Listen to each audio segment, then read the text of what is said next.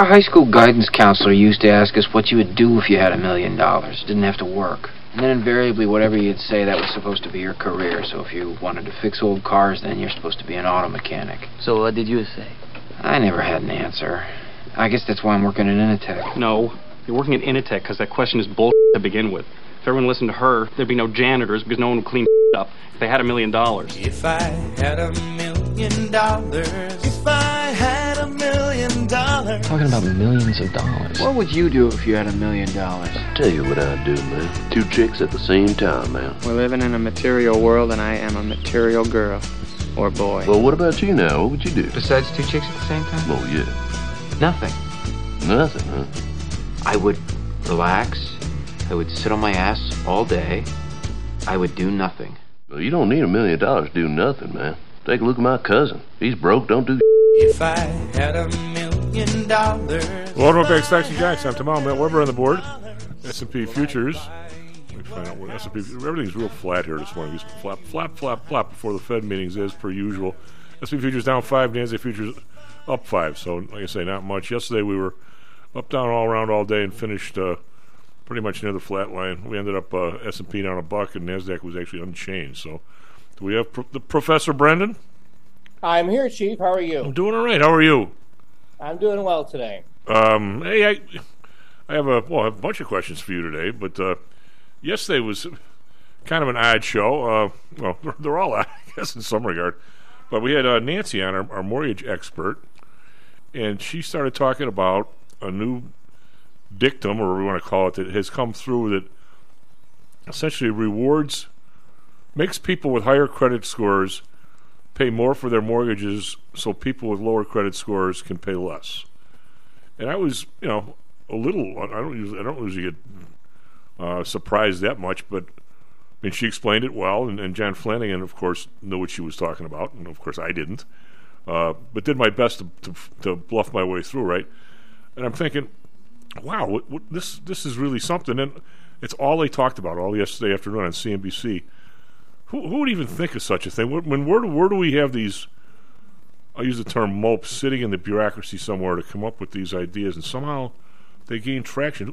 Who's behind this crap? It's not something anybody would think of, Brendan. Even there have been times that I've been accused of being pretty liberal. I would never have dreamt of something like that. I wouldn't think of something like that either, and I'm not familiar with that. I didn't watch CNBC yesterday, so I didn't see any of that discussion, and I hadn't heard of this before, but just from your brief description, it seems pretty punitive and anti-American. Yeah, I mean, she says basically if somebody comes in with a 750 credit score and they want to put 5% down, the normal adjustments you make for the mortgage rate because of the amount down, meaning not very much, the normal, and the credit score is 750, which is high, but it's not 800, so there's a little bit of you essentially get a bigger discount on your, what shall we say, drop down in your score, so they can add it to essentially the person with the 650 credit score gets the mortgage slightly better than you do, and you subsidize it. I can't even think of somebody thinking of something like that. I can't think of how that came about either. It sounds pretty strained and pretty unfair. Well, how does one of the kind of the themes of a lot of the guests of the show, it kind of depends on who's in power. I mean, it's whether it's the people more on the left or more on the right, but all these dictums coming out of essentially the bureaucracy in that Congress, Maddie, I'd say it's been a steady stream of complaint from our guests for 12 years. I mean, how did something like that? I mean, you look at this Fannie and Freddie. I mean, this whole thing. Can you think of anything? Well, this is a big question. Can you think of anything more farcical ever than the history of Fannie and Freddie? How the government essentially took them over, got paid more than they ever have, still stiffed all the shareholders, and now they're making, instead of being bankrupted out of business, they're making all these. They become a spot that makes policy simply because you can't use anybody else but them. Basically, I mean, you couldn't write fiction like this, Brendan. I mean, does anybody control these people? Does Congress ever look and see what they're doing? after all this crap, basically, in the last 15 years out of there? It's a weird situation, and I think, in the last several decades, we have seen a shift from congressional leaders not really wanting to govern, and regardless of which party is in power. There are a lot of platitudes, and government has to function, society has to function, the business world has to function.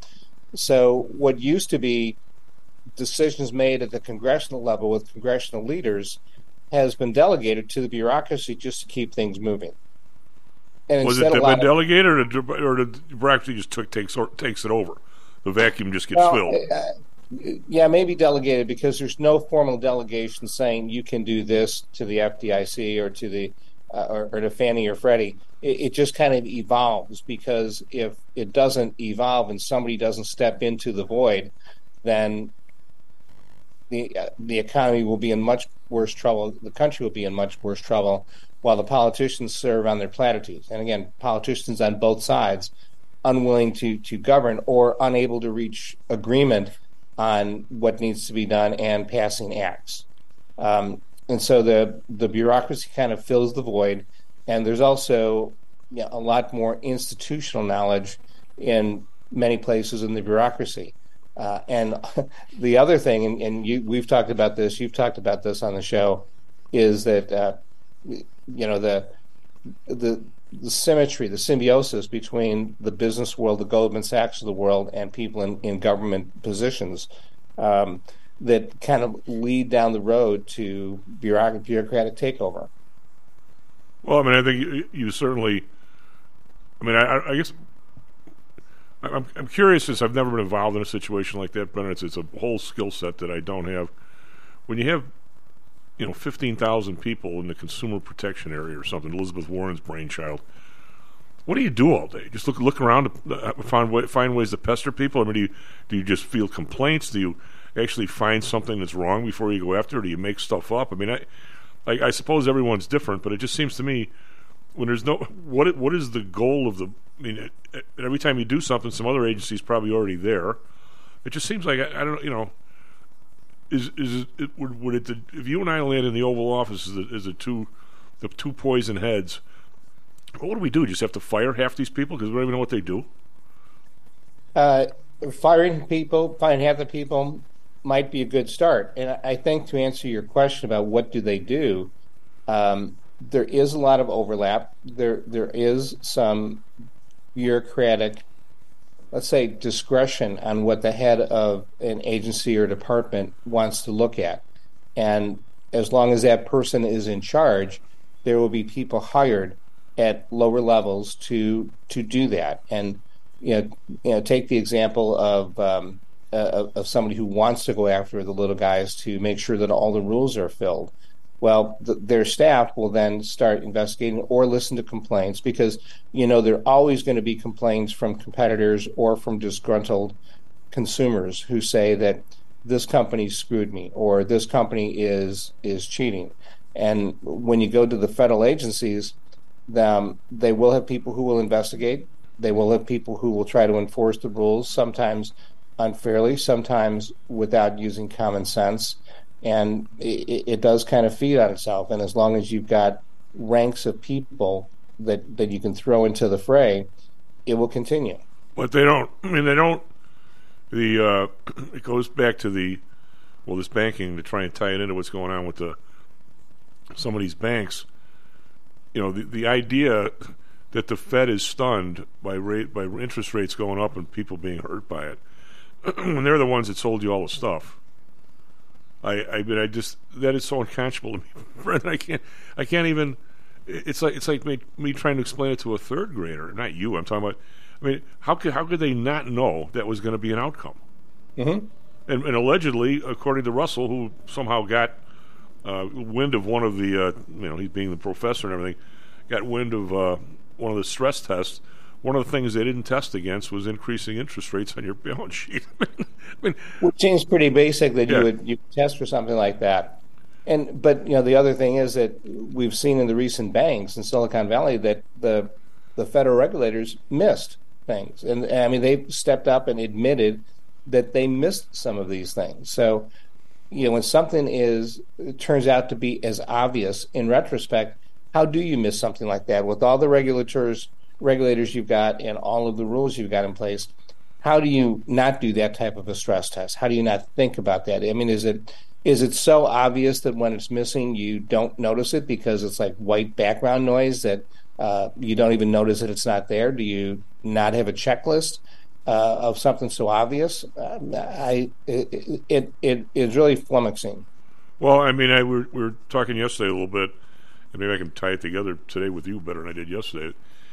We've done like a kind of a lot of stuff in the last, be it COVID, be it 2008. The idea that we have totally separated.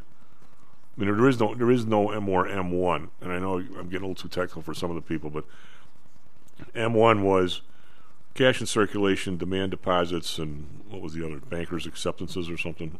I don't know. I forget what the third one was. And that was hot money. That was money you could get out of your bank right out of the gate. And Kevin explained a lot of this yesterday. But the original thing was sweeps and how many sweeps you can do a month out of. But your savings account was a time deposit, and that was not available on demand. It turned out that it sort of was. You could always go to the bank and they always gave it to you. But if all of a sudden there was a crisis, they didn't have to for 30 days, Brendan, or something, depending on the. So at the same time, you decided because of COVID, you're not going to have any reserve requirements. Okay, you're gonna blend M1 and M2. Okay, to where there's no such thing as a demand versus savings deposit just about any place. They don't pay interest on any, so why not just have it all in a demand deposit? You got rid of a reserve requirement totally, and you sold people bonds that you knew or had suspected 5 years later were going to be worth a lot less than you sold it to them, at least for a while. I mean, for 25 years from now, you'll get your money probably. How do you do all that at the same time, Brendan, and not think there's a problem? Or could be a problem? Well, in fairness, I think that some of those things were done on an emergency basis. The issue is, when does an emergency pass, or when do you have to reverse those theories?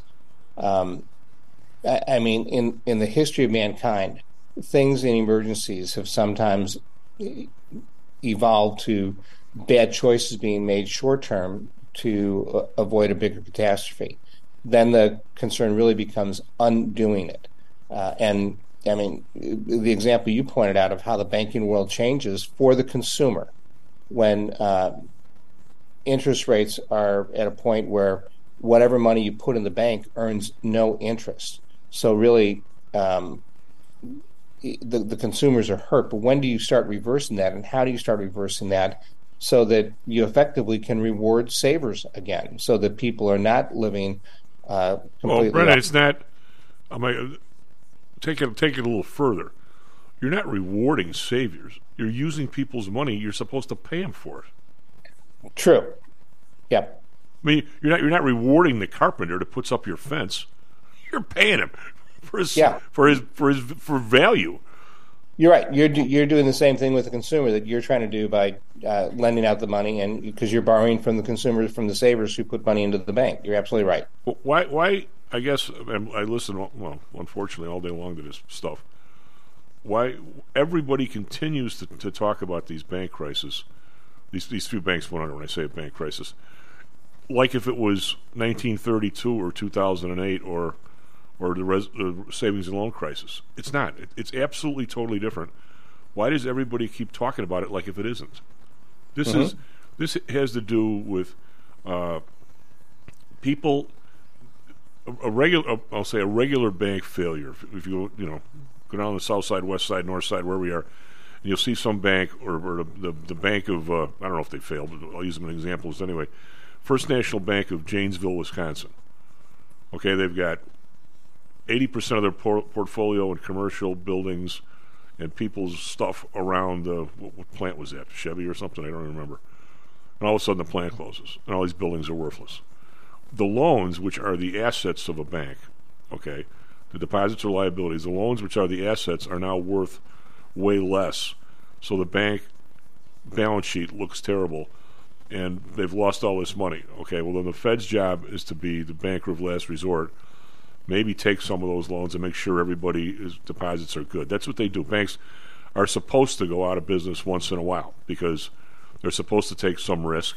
And once in a while, one out of 1,000 banks every year is supposed to go under, right? And a new bank should take their place. This is not brain surgery, Brendan.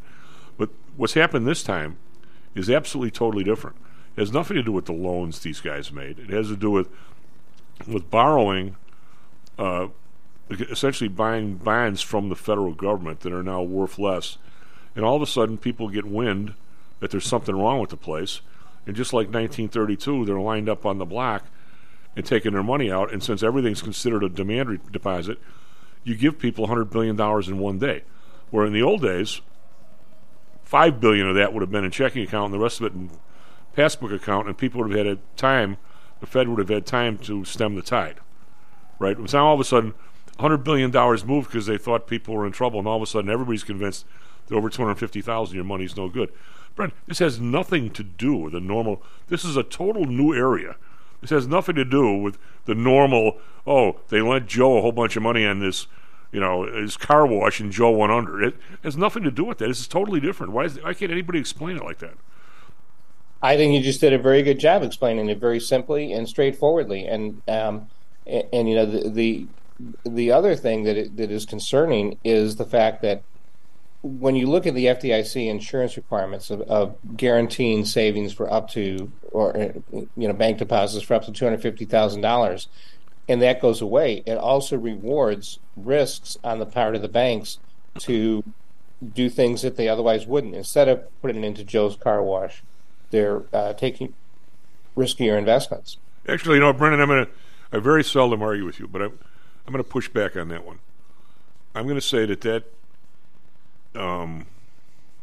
is close to totally wrong. When I say that, the FDIC is nothing but an ointment for the people. If anybody thought for a second, for the long as I've been in business, that I could put my $40 million payroll from General Motors in a bank on a Thursday, and somewhere between Thursday and Friday, the bank wouldn't be good for it. That nobody ever thought like that. The idea is all your stuff is supposed to be good, and I'm not officially guaranteed, but I think for, and it's probably better than me, for 40, 50 years, nobody had ever lost a deposit up until that one funky bank in, was it Washington or New York during the 2008 thing. People actually lost their deposits. But for decades, nobody ever lost a deposit. The FDIC part, it was a laughingstock. It was just there to make people feel good. It was the opiate of the people. Or where am I wrong? No, I understand your point. Because, if you look at the FDIC, never had enough money to guarantee all this dough for people, did it? It wasn't like it was really an insurance that you actually thought you might ever need it. It was never funded like that, was it? No, and it couldn't be funded like that. No. So this whole thing now that if it's over 250, I some places like here Lakeside Bank, who you're familiar with, those guys would, and actually, RBC, we clear through. My brother always has been. If you dropped $1 million in an account here at PTI, we would elect for you that RBC would take your 250 and put it in 4 different money markets.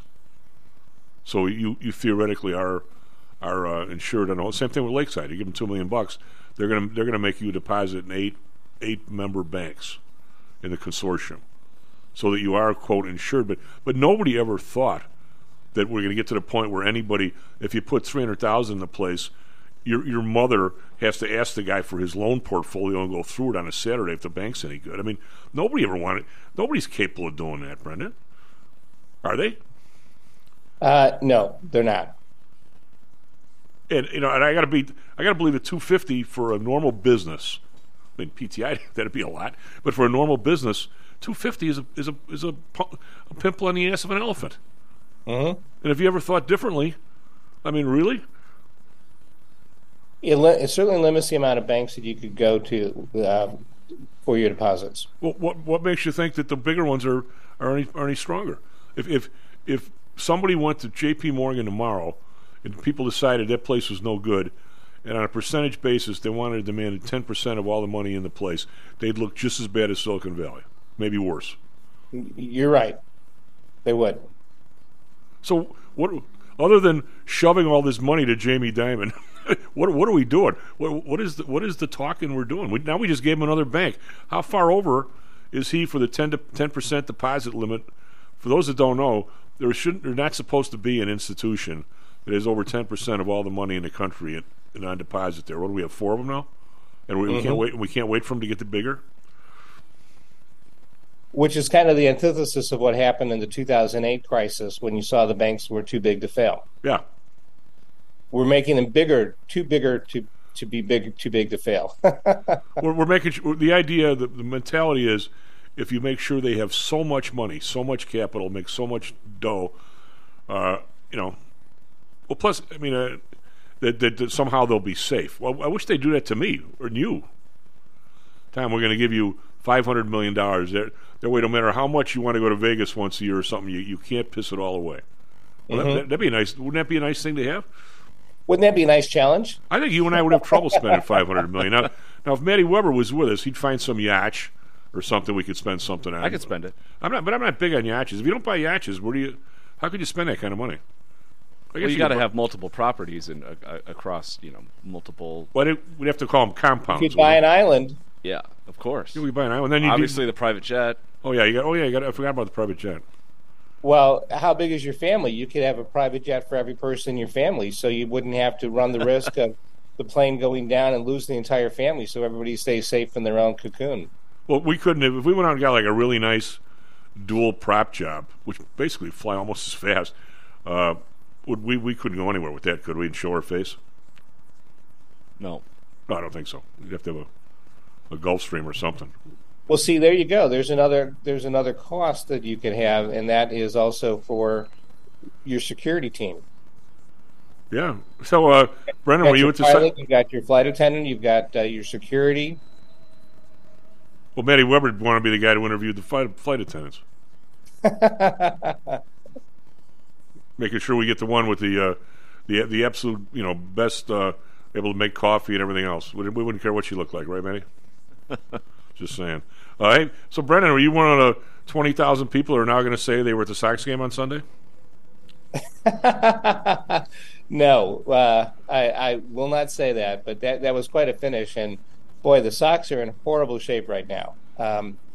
And I do not understand how people like Kenny Williams and Rick Hahn still have a job after what's happened the last 2 years. Why do you think they have more injuries than anybody else? Is it just bad luck or snake bit or what? I mean, if you had like 4, is Mikado ever going to play? Who knows? And the shortstop is what? He's 1 out of 2 games the last 3 years, right, Manny? He's missed a lot of time. Series of injuries, but last year I think he could have played at the end of the season. I think they held him out deliberately so that he had more time to heal, because it was a lost season anyway. And now it looks like it's a lost season at the beginning of this. I do think that in the case of Tim Anderson, that it was an unfortunate injury when he got kneed in the knee by the runner a few weeks ago. That was really unfortunate. But when you look at the soft tissue injuries like the hamstrings and things that are causing people to go down, you got to wonder about the conditioning of the team. I think, Brendan, and this is you look at these guys compared to the people 30 years ago. Those guys all look like whippets. I mean, Luis Robert is a big man to be playing center field all year without something. I mean, he's not. I'm saying in today's world, he looks in great shape. I'm sure he does real well in the weight stack and everything. But he sure as hell doesn't look like some of the guys used to. He doesn't look like a young Willie Mays. Yeah. I mean, Andre Dawson was what 100. He was a big man. When he played ball, he was what 190 pounds, 185. Mm-hmm. I mean, these guys are trying to play at 225. I don't know. It's tough to do. I think it is tough to do, and it can't just be bad fortune when you see the number of athletes. And I mean, I'm being partially facetious here, but 30 years ago, who ever heard of an oblique injury? Yeah, it was going to keep you out of the game for 3 months. I mean, really, has our physiology changed that much in the period of time that you invent new muscles now that get hurt and keep people on the bench? Well, baseball has always been a really tough game because, I mean, I used to play a lot of basketball or handball. Once you warmed up, you could do just about anything because it was a continual action. Where baseball's not. I mean, you stand there in 40-degree weather, and all of a sudden you got to make an incredible move. Well, that's right. It's really tough on just about anything. By the way, this will be interesting for you, Brent. I was telling Maddie on the way in. I got this thing from Quora, whatever that thing is, where people ask questions. The question was, who had the best last year ever in the NBA on stars? And, of course, this guy said that it was Wilt. And the thing that I was stunned about, the guy was 36 years old, and he played 43 minutes a game his last year. Wow. And like 45 in the playoffs. Wow. So they didn't hold him back and preserve him for the playoffs. No, I mean, but that's during most of his career. He had some years where he played more than the amount of minutes because of the few overtimes they were in. He never came out. Mm-hmm. You know, and now, I mean, people, even the guys that are 25, you know, what do they play? 2/3 of the game, maybe. Yeah, well, that's why you will never see. Why I think you will never see the Iron Man of consecutive games broken again. No, and I think you will never see a 30-game winner, and I don't think you're going to see very many 20-game winners among pitchers. Well, we have to dash here, but maybe this question for next time. I actually think maybe it makes more sense to have your starter go 6 and then bring guys in afterward in terms of keeping everybody fresh and so forth. But I'm real curious is if you're only going to go 6 innings and 85 pitches, why do you need 4 days rest? Yep. I mean, there's no way you shouldn't be able to do that on 3 days rest. I agree. Just saying. Go back to the 4-man pitcher rotation. Yeah, well, because everybody need pitchers. I mean, anyway, S&P futures are down 650 and NASDAQ futures down 2. Brendan, thank you. I'll be right back, Mr. Joel and Cannon. How much confidence do you have that your investments will make you wealthy? Do you truly know the odds? Welcome to Luckbox, the control freak's guide to life, money, and probability. Luckbox shows you how to gauge the likelihood of success before you commit to an investment or any other decision. And Luckbox is free for 1 year at luckboxmagazine.com/jocks. Each new issue dives deep into the current investing climate, separates the signal from the noise with relevant trade ideas, and equips you with cutting-edge tactics you don't already know. Luckbox is the essential magazine for proactive investors who are hell-bent on pursuing life, luxury, and happiness through sports, fitness, travel, food, spirits, music, and a whole lot more. Smart investors don't bet on possibilities, they play the probabilities. Luckbox is $7.99 on newsstands, but you can subscribe for 10 free digital issues at luckboxmagazine.com/jocks. Don't rely on luck. Get Luckbox at luckboxmagazine.com/jocks. Is your business being challenged by the complexities surrounding healthcare reform or other matters related to human resources management? If so, then Cognos HR can help. A longtime friend and contributor to the Stocks and Jocks radio program, Cognos HR provides its clients with a perfect blend of strategic consulting and day-to-day HR management to drive overall improvement in business performance. Companies that join the Cognos HR family are better able to manage healthcare costs, enhance benefit offerings, and improve employee satisfaction by leveraging our access to Fortune 500 benefits. Our innovative onboarding and payroll technology, along with our constant attention to detail, enables us to provide the highest level of quality service to our clients. Now, your time and energy can be focused on generating business and increasing your bottom line. We'll take care of the rest. For more information, call us at 630-401-8810 or search us on the web at cognoshr.com. Cognos HR, Innovation in Human Resources, licensed in Illinois and Arizona. Hello, this is Tom Howell, the Chief. Confused about investing these days? I suspect you are not alone. Investing was never easy, although at times it may have seemed so. I think one reason behind the current concern, although maybe not explained as such, is how the fluctuation in the American dollar and the associated politics is affecting your investments and your wealth. It may not be enough to make some money in your investments. You may need now to make enough to exceed the amount that your leadership is depreciating the value of the dollars you've worked your whole life to accumulate. That same leadership has seen fit to maneuver risk-free interest rates to near zero. Providing positive risk-averse returns in a zero-interest and declining real wealth environment is by far the toughest assignment I've ever had in my years as a money manager. I'm sure that a lot of you have heard that one way to possibly deal with this problem is to invest in so-called hard currencies like silver and gold. The idea being that they will retain their relative value in the face of devaluation of paper currencies like the dollar. To be honest, I have never been a gold bug. I've always had faith that having enough dollars and a good investment strategy was good enough. Now I'm not so sure. But I do know that if I did invest in gold or silver, I'd want to do it in the same manner as we do with PTI for investments in the market, with defined risk. If you feel the need to invest in gold or silver, we can do it using the same strategies that we use for our protected index program. No matter what you invest in, we feel that you need to know and control your risk. Find us at PTIsecurities.com. That's PTIsecurities.com. Stocks, jocks, Stocks and jocks. Stocks and jocks. You are out of control. Here, right now, right here, right now, right now.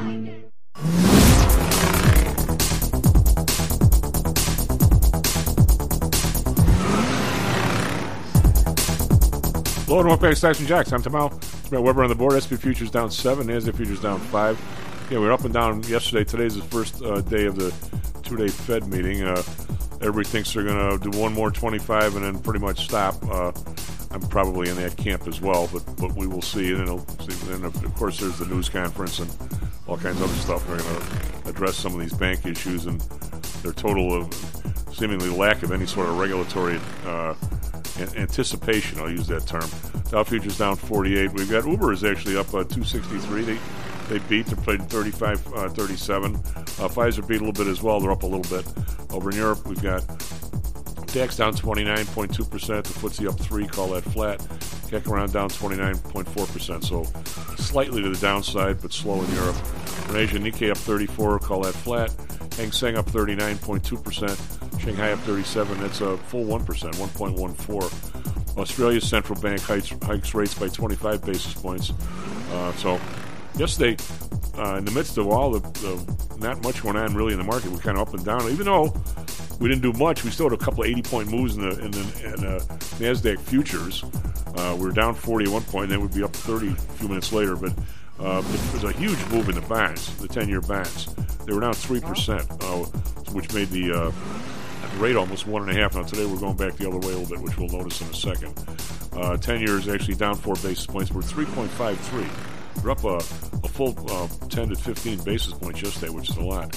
Bund down up 4, 2.36. Japan up 3.43. We've got oil down 20 cents, 75.46. Brent down 18 cents, 79.13. Natural gas unchanged, 2.31. RBOB unchanged, 2.54. Manny, I'm going to say the last time oil was $75, we were not paying 4.26 in the burbs. There's a huge difference in the markup. RBOB is now 2.54. We're paying like $1.70 over RBOB, which is really high. A lot of it's taxes and other stuff, but it's not good. Gold trying to get back to 2000 in 1998, up 5.80. Silver down 21 cents, 25.01. Copper down 2 cents, 3.90. Gold was up yesterday, turned around huge mid-morning, and all the gold price increases we talked about yesterday morning all fell apart. Crypto up 128 on the Bitcoin, 28,055. And the U.S. dollar, which had a big move yesterday, today is actually up a little bit again, just like it was yesterday. Euro's down to 109.6. It was over 110 yesterday morning. And the pound is 124.7. It was over 125 yesterday. Maddie, what do you have for us traffic with the sports after all that stuff? 37 minutes past the hour. Good morning to everyone out there. We're actually off to a good start here on a Tuesday morning. No issues coming in on the Edens or Kennedy. Traffic building due to the road construction on the Kennedy, but no accidents to report. Heavy traffic building on the Eisenhower and Stevenson as well, but again, no accidents or stalls or car fires or anything like that, so nothing out of the ordinary. Southside expressways are behaving themselves as well, so we're off to a good start here. Just looking at normal traffic times with no delays outside of the Kennedy due to the road construction. Weather today, another cold, blustery day as we're about 14 degrees below normal. Overcast skies with a high of 51. Right now it's cloudy and 42 degrees downtown. For our Phoenix listeners, sunshine with a high of 89 today. Right now it's mostly clear and 88. In sports, Cubs snapped their 3-game losing skid as they took care of the Nats last night in Washington 5-1. Swanson and Happ both homered in that one. Drew Smyly 7 innings of 1-run ball. Cubs are 15-13. White Sox were off. They'll host the Twins tonight down on the south side. That will be a cold one. White Sox are 8-21 after they came from behind a win on Sunday.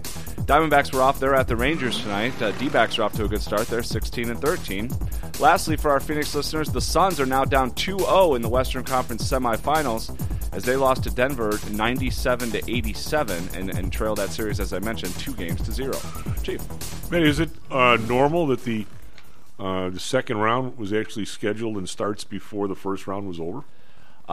Yes. Yeah. So the fact that there was a Game 7 in the Western Conference, they still started the other series, that same day. So, yeah. So they don't want to get people not used to watching NBA every night, because I have. I mean, it's been fun. Yeah, they try to keep at least one game on every single night. Well, that's good. We have Joel. Joel, how are you? I'm doing well, Chief and Matty Ice. How you guys doing today? We're doing good. I have a question for the more mature individual, but Matty's getting mature too. What classic comedy show on TV during the 60s had a lot to do with somebody who had a large deposit in an individual bank? In the 60s, Chief? Yeah.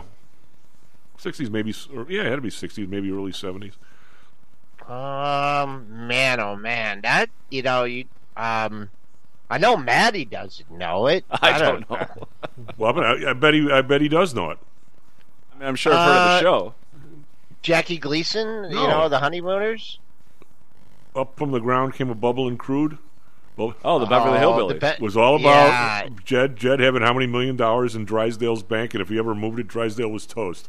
You know what? That's a who told you that one, Chief? Did you No, come up with that? I just pulled it out of my. I'm sitting there going, wow, it sounds. The guys pulling the money out, it sounds like Mr. Drysdale.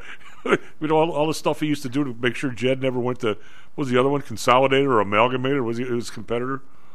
Yeah, wow. He probably couldn't even have a show like that anymore, Well, no, because it pokes fun at everybody, and people have totally lost the ability to laugh at themselves. Granny, there was Granny, there was Buddy Epson, was Grandpa, and Ellie Mae. Oh God, right? Was she hot or what? Yeah. Boy, oh boy, that's a good one, Chief. I might have to use that. But are you able to stay awake during the day during these markets? Last couple of days, but let's put it this way: the move by 10 o'clock, I can make it through there. We're doing all the trading and stuff for people, but we could easily close at 1 o'clock. The 12 o'clock to 2:15 time frame. What are we even doing open? I mean, not even a lot of movement overnight, too. Yeah. We're in a quiet period here. We're Q1 earnings season. Everyone was looking for the shoe to drop, and the mega tech so far has pulled it out. Your a lot of your staples are doing good, right? They can people with pricing power are doing well. Uber has a nice move this morning. Yep. People are traveling. NCLH had a nice day. It's so hard to figure out this market. A lot of it is logical, and then other times some of these moves are extremely illogical. If you do the eyeball indicator, I mean, I had to return some stuff at the mall. People were at the mall. My buddy went on a cruise. The cruise was packed. I mean, people are still spending money. As much as the Fed is trying to put a dent into this economy, it's just not working yet. It's just not working. That's why they're going to go a quarter point. They're going to go a quarter point tomorrow. They're going to say, hey, we're not done yet. We haven't finished our job. So for those looking for the Fed pivot and, a big change in interest rates, they better think again. Well, I think, without getting too heavy of a discussion here, I don't think the Fed has any idea, really, Joel, what they've created. When you say you see people on the cruises, if you go into the bars here in Chicago that are 25 hours a drink, they're full. Yet a lot of smaller places are closing. I don't think they have any idea with all the different programs and the easy money, how much money they stuffed into the pockets of 1% of the people. And the rest of the people, you see people, older couples checking every single price in the Myers aisle. The disparity is dramatic, and if you and I think if you just look at the places where first class travel is doing real well, but I'm not so sure that your smaller hotels where the family goes, I'm not so sure they're doing so hot. Yeah. I mean, it's hard to get a view of what exactly is going on when you see it so disparate. I mean, I can't believe some of the momentum trades on some of these stocks. I mean, it goes back to what we had something crash, it was 2008 or whatever, and they have the Onion in Detroit. The Onion. Yeah. I'm not even sure if that thing's even published anymore. But I walked down the street and I see the headline was "America desperately looking for another bubble," and it's so. I mean, do you believe this Nvidia? Nobody wanted the thing at 105, and now it's blowing through 287. It just blew through 170 times earnings yesterday, and everybody says you just got to own it. How do you go from, I mean, this again, it's craziness. There's no. Well, you know what that you can attribute that to. Well, is this AI? Is this the? Oh yeah. Come on, Chief. You need chips for AI, and NVIDIA is going to make all those chips. Now wait a minute. Is AI? If you say AI and I say cloud, I'm old now, right? We don't worry about. Oh, you're like, man. Oh my. I mean, we got to dust you off, man. If you get AI, baby, artificial intelligence, which. I mean, I got a lot of artificial intelligence, and I don't get any credit for it. No, it's the AI craze. Even though the AI stocks have cooled off, and it's just a momentum market. I mean, you cannot look at something like Nvidia and look at the earnings. I mean, it turns and it turns. I mean, I think the most impressive thing about this year is the Nvidia, and then look at Meta. Yeah. I mean, no one wanted that thing at $90. Here it is, a double gap up, and just been straight up. I mean, every AI is helping Microsoft, and so those are big ones. Apple's due to report. Got to hop in a second, but you got Fed. Now they're going to go quarter point and say, hey, we're not backing down. And then you got Apple Thursday after the close. That stock within an earshot of all-time highs.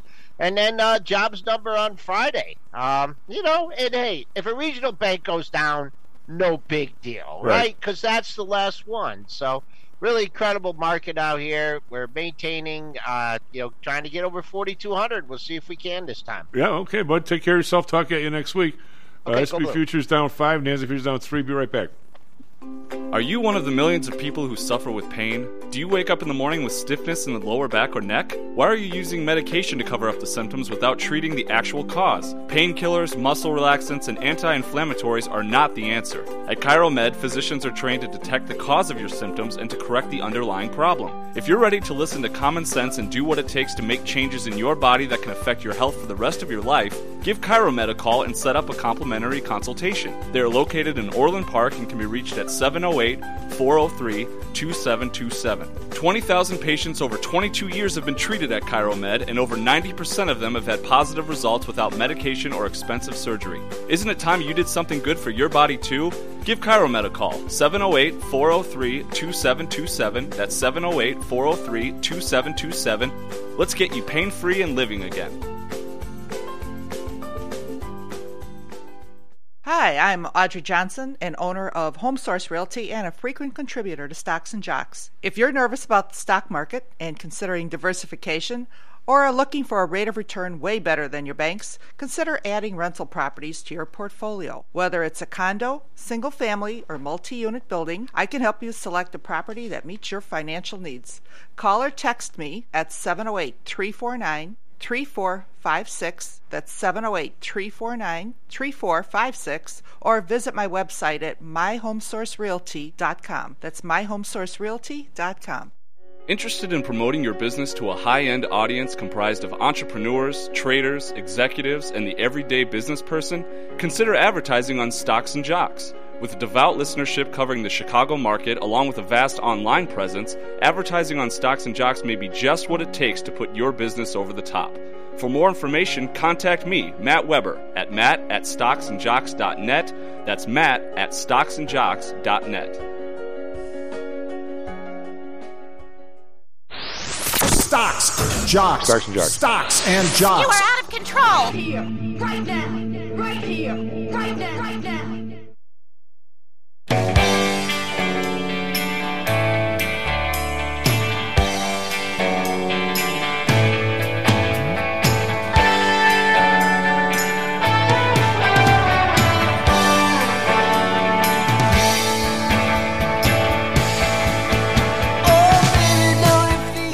Stocks and Jocks. I'm tomorrow. However, the board SP futures down 7, NASDAQ futures down 7. So we're equal on that. Hey, man, did you watch any of the Cub game last night? It was. I did. What is the current status of that franchise?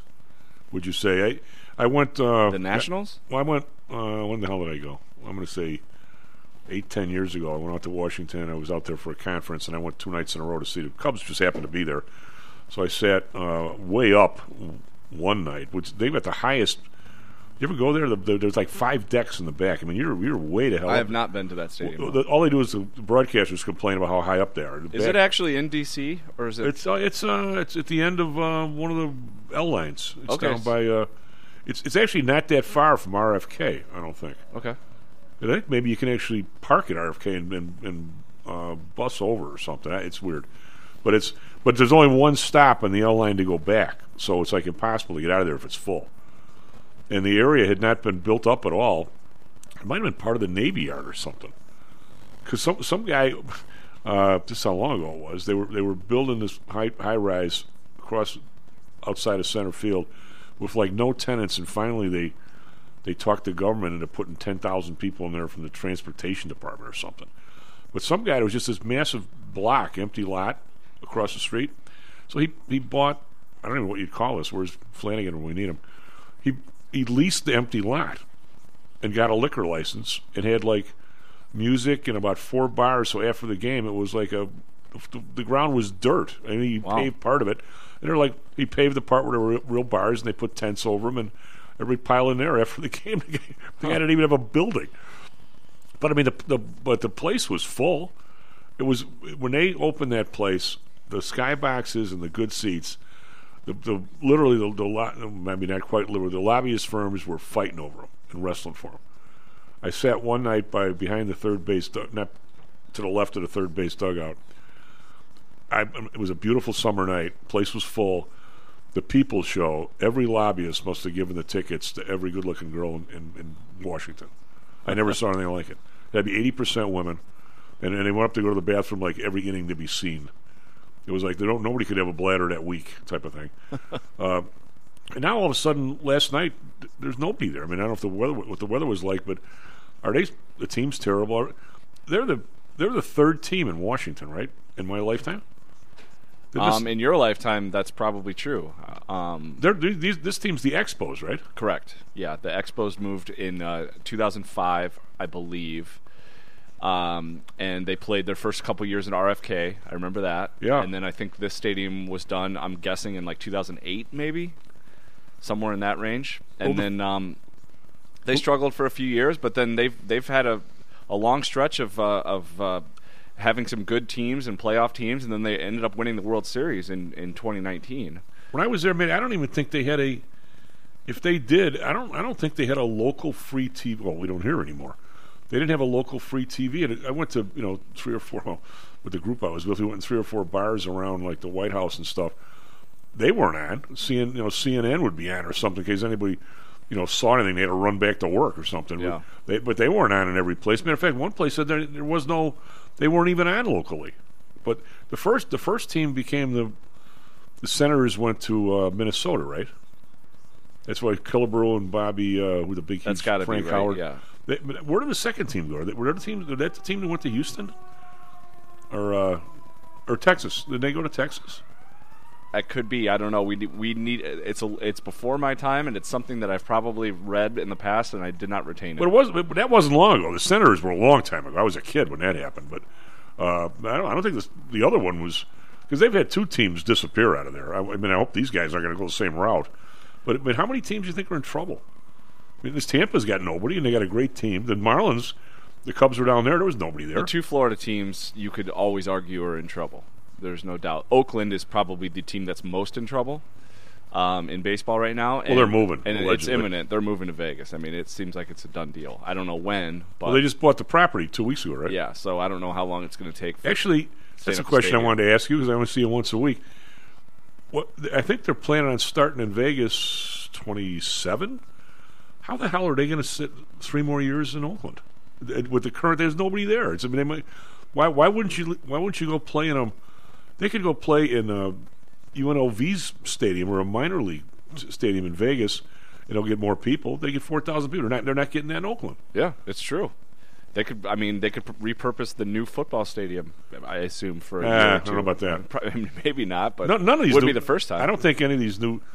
You can always repurpose a baseball stadium for football, but you can't go the other way. Maybe not the opposite. Yeah, by the way, you were correct, which I thought you were on this one. I'm still going to have to look on the other one, but the Senators moved to Minneapolis in 1961. Yeah.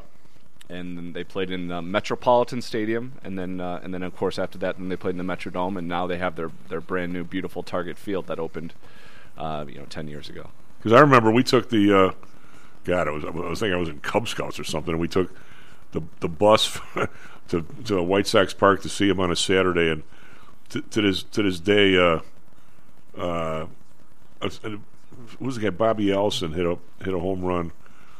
Matty, the thing was, it hit the second row of the upper deck. The ball was still going up. I hit it so hard. It was still rising. But they had I think they had Allison, they had Harmon Killebrew, and they had Frank Howard in the same team. Talk about some bangers. They had a good team. I mean, I don't know if they had them pitching and stuff, but they had. Those guys. How would you like to go from Washington to Minnesota? It's a change. Yeah, it's a. Well, what about the Braves going to Milwaukee, and all of a sudden they were busy for a while, and they were 900 people a game, and then they went to Atlanta. There was a lot of that stuff moving around. Well, it's weird because Milwaukee, when I was a kid, at County Stadium in Milwaukee, no one would go to those games. I mean, that stadium was horrible. It was the worst stadium in baseball. It was cold, obviously April and May, and terrible weather. And then ever since they opened Miller Park, 20 years ago, 25 years ago, whenever that was, they've been really well attended up in Milwaukee. They just needed a stadium, and then they've had some good teams, and they've had some playoff runs. They haven't won a World Series, but they've been competitive, and they got a good fan base up there. So it was weird because you're right. There was nobody going to games back in the day in Milwaukee. What is the? I should keep up on this since we are Stocks and Jacks, but then again, you're our sports executive producer. Can you, if you get nobody there now, nobody's a very small fan base, is there enough common money for you to compete now? I mean, it didn't used to be at all, but now, Kansas City, they got a crummy team. Are they just people just hurt or whatever or something? I mean, but if the Marlins managed to compete, Tampa Bay has for a long time. Tampa Bay definitely. Yeah, I mean, is there enough for you to be? I mean, you're not going to have a $200 million payroll or $225 like the Yankees, but if you got nobody there, can you still manage 150 with the common money or not? I don't know if it's 150, but there's a number. I'm pulling up the payrolls right now to tell you exactly what Oakland is paying this year, and I assume they're dead last. Yeah, they are. They're dead last, and they have a $58 million payroll. Tampa has a $73 million payroll, and they're the best team in baseball. So there you go. What do you suppose? Cubs and Sox are right by each other, by the way, in payroll. Cubs are 12th, $182 million. Sox are 13th, $182 million. The Cubs have spent it looks like $300,000 more than the White Sox. Well, identical payrolls. I am absolutely stunned, but you never know, Matty, because it's like the guy on the Sox that didn't run the first base the other day, Robert, and then they yanked him out of the game, and then they were more pissed at him because he had a hamstring injury and didn't tell anybody than not running, I guess. But you wonder how truthful these guys are with the team. This Bellinger thing right now, I mean, who knows? It may turn out to not work out so good, but I always thought that guy was really good, and then you could just tell. He had all the talent in the world, but you could just tell last year the dude just wasn't himself. Now I don't know if he didn't. He had a couple of nicks. I don't see how the hell it was more than last year though. It was, but he had an injury that didn't heal. Something was, but he was not. How do you hit a Major League Baseball if you're not 100%? First of all, how do you hit it if you are 100%? But yeah, I mean, all of a sudden now this guy looks like he hasn't missed a day. Well, I saw the stat last night. You may have seen it too. That his April that he had, where he slugged .625, and the guy was just incredible. A doubles machine, hit for some power, played great defense. It was his best month since April of 2019 when he won the MVP that season. So it's not like, he had one bad year. I mean, he had basically 4 bad years, or 20, 21, 22, so 3 bad years after his MVP. And like you said, injuries were a big part of that, no doubt. But after 3 straight years of nothing, I mean, they couldn't justify paying him when they already have a huge payroll in L.A. They've been number 1 in payroll for a while. Yeah. This year, they let a bunch of guys go. Like Trey Turner is gone, and Bellinger is gone, and a few other guys, and so they dropped to number 5 in payroll. But they're still, $225 million. Or the Cubs? Is he big salary at the Cubs? No, the Cubs got him for a big discount, which is why they were happy to get him. Let me see what he's making. I mean, it's not like he's making nothing, but he's making $12 million this year. Well, I don't. Somehow, Matty, this is the part that you and I we never joust about, but we'd sort of a little bit. We have the technology now, and you know way more about this than me. We can figure out whether or not how many times the ball is spinning home as to why the pitcher is getting hit, because he's not spinning it as much as he did the last time out. We have all this stuff. You can't tell me that somebody who really knows a lot about hitting couldn't have put two or 3 or 10 or 100 at bats when he was going good and after he had these nagging injuries. You can't tell me there wasn't somewhat of a difference that was correctable there, where he didn't even know he had changed something. Well, the Cubs obviously thought that. Yeah. And were willing to take a flyer on him. But I'll bet if you looked last night at a couple balls he went back on, and you look last year, early in the year when he was still nagging a little bit, you're gonna see a difference in how fast he could run and everything else. I mean, in this world, none of this stuff should be secret, right? Just saying. I mean, but the Cubs seem to have picked some people up. The shortstop, plus they could move Horner back to his natural position. They went for, I got to believe there isn't a team in baseball that has better defense up the middle, is there? I don't think so. With Swanson, Horner, and Bellinger. Yeah, and the catcher's pretty good, too. Jan Gomes has been solid, and he's been hitting the crap out of the ball. He got hurt last night with apparent concussion. We'll see. Well, he got whacked with a bat. That would do it. Didn't help. But he doesn't wear the hard hat under the mask, does he? I assume he does. I don't know for sure. Maybe he got hit lower than that, but he got whacked pretty good. Yeah, so that's got to hurt. There's no doubt that the Cubs over/under Vegas projection was 75 wins, which would be an improvement, but still below 500. But you watching this team, barring a bunch of injuries, because they don't have a lot of depth. But if they can stay relatively healthy, I mean, this is a much better than 75 win team. Well, the kid at third base, not only has he worked really hard, but he's got people behind him now. Yeah. All of a sudden now he's a one-man gang. And they got guys in AA and AAA that are coming. Whether it's later this year or certainly next year, that are impact players that are going to fill in for some of these older veteran guys that are just kind of filling the gaps, the Trey Mancinis and the Eric Hosmers and guys like that are okay but are kind of replaceable. They got young guys that are ready to take those spots. So I really believe the Cubs are kind of right in there, entering their kind of next championship window of the next 4 years. Well, as much as I don't want to give them any credit because I'm not a big Ricketts fan, the bullpen, the difference between the other day between them and the Sox, where the guy had a no-hitter through 6 in the Sox, they take him out of the game and they give up 10 in the 7th. where the guy in the Cubs gave up 5 in the first. They almost came back and won that game. Yeah, lost by 1. The Leaf pitchers didn't even give up a run, did they? Correct. Anyway, SP Futures down 8, NASDAQ Futures down 12. Be right back with the professor. This self-directed trading is a lonely job. Online trading is not as easy as point and click. No, it's not. Everyone, even professionals, need to share ideas and think out loud every now and then. That's what I like about PTI Pro Direct. Their staff of former option floor traders really helps me choose the right strategy for trading option volatility and plan the time decay for my covered writing program. Yep, nothing can replace years of trading experience to stop you from making that dumb trade and for saving a few bucks. We've all been there and done that. Yeah, I have access to all that great trading advice and experience for just a penny a share for stocks, $1 for equity options, and $1 minimum a trade. Our clients at PTI Pro Direct can call when they need a little help on a trade or just to talk about the market in general. We trade every day. We love this stuff. That's what I like most about PTI Pro Direct. Cheap prices, along with great advice from real floor traders. It's the best of both worlds. Tell your friends. That's PTIProDirect.com, PTIProDirect.com. Hear ye, hear ye! The Homer Broadcasting System is on the air! Stocks, jocks, Starks and jocks. stocks and jocks. You are out of control. Here, right now, right here, right now, right now.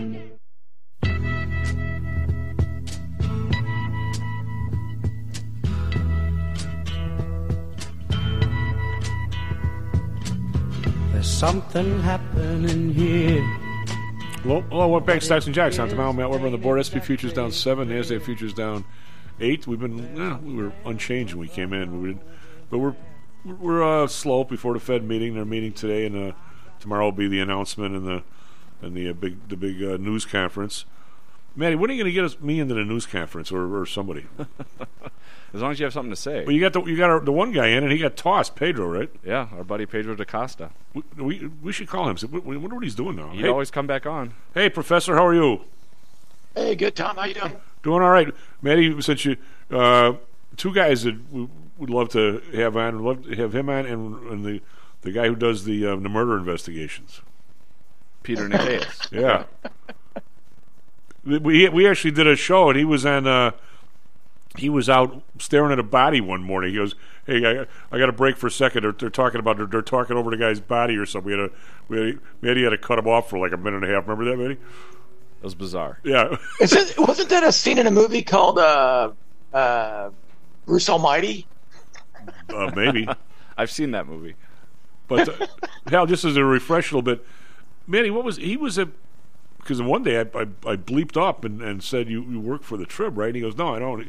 He was a free agent, right? He would go out and then he would sell the article to the guys or something? Well, he did that for a while. He did work for the Tribune for a while, and he's worked for a couple others as well. But yeah, I think he's a free agent now that kind of covers violent crimes and then writes stories, I guess, and I guess freelances and sells them to whatever paper wants to pick them up. I think that's what he's doing now.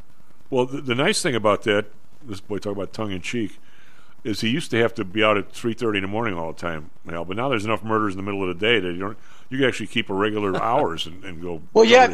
Now the murders are just called what, misdemeanors, misdemeanor trespassing. You could get, what was it, what do they call my buddy from Notre Dame's wife who got shot in the expressway? Man, she was just collateral damage. They were shooting each other. She got in the middle. Yeah. It's not collateral. It's something. But there's a term for it. But it's how you can even think of something like that. That's what's his name? You remember him? Remember Donald Rumsfeld? They'd try and kill some no good overseas, and they'd hit some building next to it and kill 10 people, and it was just collateral damage. Their fault. They're in the wrong spot. Or when the Obama administration ordered that drone kill on that American citizen in Yemen at a coffee shop, and all this collateral death, I guess it was justifiable. Yeah, the American citizen had no due process rights, and he was killed for his speech. Yeah, it is. I don't know where these guys, where the morality goes sometime. I don't know. So what are you teaching your class regarding this whole banking situation? And I'm stunned. I've been talking about it for 3 days now about how most of the stuff you hear has really nothing to do with what the problem is. Do you think these banks, the money is leaving these banks? I think something very simple. They're not paying any interest. And I don't think they can pay interest because Silicon Valley Bank was locked into these 10-year treasuries they bought a couple of years ago, and they couldn't sell it. The price of those things plummeted because you could buy a new treasury, a 5-year or 2-year, at 4 or 5. So they were kind of stuck. And the funny thing about it, the ironic thing about it is, I think if you would have asked people like 6 months ago, if you looked at Silicon Valley Bank and how safe they were with these securities that they had purchased at the lower interest rate, I think most people would have thought, well, they played it safe. They're playing it good, right? Well, by definition, I haven't taken my Series 7 in a long time, but I'm sure it's still there someplace. By definition, if you're going to be a securities person in this country, you have to describe U.S. securities as no risk. Yeah. Yet you do, yeah. Talk about BS, huh? Yeah, I mean, I think they're doing exactly what the politicians would have wished, right? They're not doing what people in markets would have done, I don't think, because people in markets would have said, well, what happens if the Fed raises interest rates substantially to offset all the inflation they created when they increased the money supply by 40-50% a year and a half ago. And the funny thing about the money supply, although I think year over year money supply growth, M2, is negative right now, it is way above the trend line that it had been on prior to the pandemic. So even though it's coming down, there's still this massive bubble of money that was printed that we have to work off. Well, we're not back to the trend. We're not back to that upward trend. They put so much money in, Hal, that and you were the only guy who knew what this term was, because I did when my Fed guy told me. M0 was actually bigger than M1 for a while. M0 is the money that the banks kick back to the Fed overnight and get paid interest on it. They had they're going to have to drag so much out of the system just to get the slop out before you actually get to actually lowering the amount of money in circulation. It's not even, I don't even think they've made a dent in that yet. Yeah, I don't think they have. Yeah, but I think they're about a third of the way there. But it's so uneven. You're not going to get, like Joel was just talking about how the cruises are full. You're not going to get to the people who got the millions of dollars in the PPP. I won't say they didn't do it illegally. That's what the law said, and the law reads what it reads. But there would be people who said maybe they were not deserving. Okay, if you really looked at it closely, it doesn't mean they did anything wrong. I mean, if you and I had the refuse company that never missed a day, never missed a check from whoever it is we do, Naperville or name the suburb or whoever it is, and we applied for it anyway and got millions of dollars, even though we had our regular business going. I'm going to say we would have made that claim, even though in our heart of hearts knew we didn't deserve it. You're not going to get that money back from those people. That's just money in somebody's pocket. That's a new car. That's 20 vacations. Well, humans are they're rational. When people talk about, well, that seems irrational. Like when I was talking about how I did a research paper where I was exploring this idea of time limits, right? And I'm from a border town, Lewiston, Idaho. And I had friends who would move across the border. They wouldn't actually literally move across the border. They would say they live with their dad so they could play on the varsity team in Clarkston, Washington, because they got cut from the Lewiston team. But they would say they moved out of their mom's house to live with their dad. So I'm really aware of what goes on near borders, especially in rural cities. Not like New York City where there's a huge cost to doing this, right? But I was doing this research about time limits, welfare time limits. Remember the welfare reform where they put in the 5-year time limit? Well, that's a federal limit, but these programs are state programs. And so the state of Idaho would put in place a 5-year maximum of TANF assistance. Well, and I hypothesized, what would happen if a single mother with 4 kids was living in Lewiston, Idaho? What would happen if she got to her 5th year? She might just move across the border into Clarkston, Washington, which is like driving under an interstate in Chicago. Yeah. Right? And then when she moves to Clarkston, she could literally restart the clock. And I had medical doctors say, well, I'm a pretty smart person, and I don't know that. I don't know how to do that. And I go, well, that's because you're a medical doctor, and you focus all your energies on being the best medical doctor you can. A person like my mom, a single mom, who's faced with a 5-year time limit, has chosen a career, we'll call it a career, it's a rational decision in my opinion, to use these benefits. And they talk to each other, they have friends across the border, they're communicating, and they figure out how to extend their time limit by just moving across the border. They know every trick in the book. Yeah, exactly. They're making these conversations. They're having these conversations. And then going back to what you're talking about, people when they hear that your business can get this low cost, almost no cost loan, what might people do? They might open up a business. Murray Rothbard talks about this with Rockefeller. Rockefeller was focused on, keeping his market share at or above 90%, and he put out a standing order that he would buy up any refinery. And so what entrepreneurs did, they heard that, and what they do? they created fake refineries that they would then sell to Rockefeller. Yeah, Standard Oil. So people are really creative, and I wouldn't call it irrational.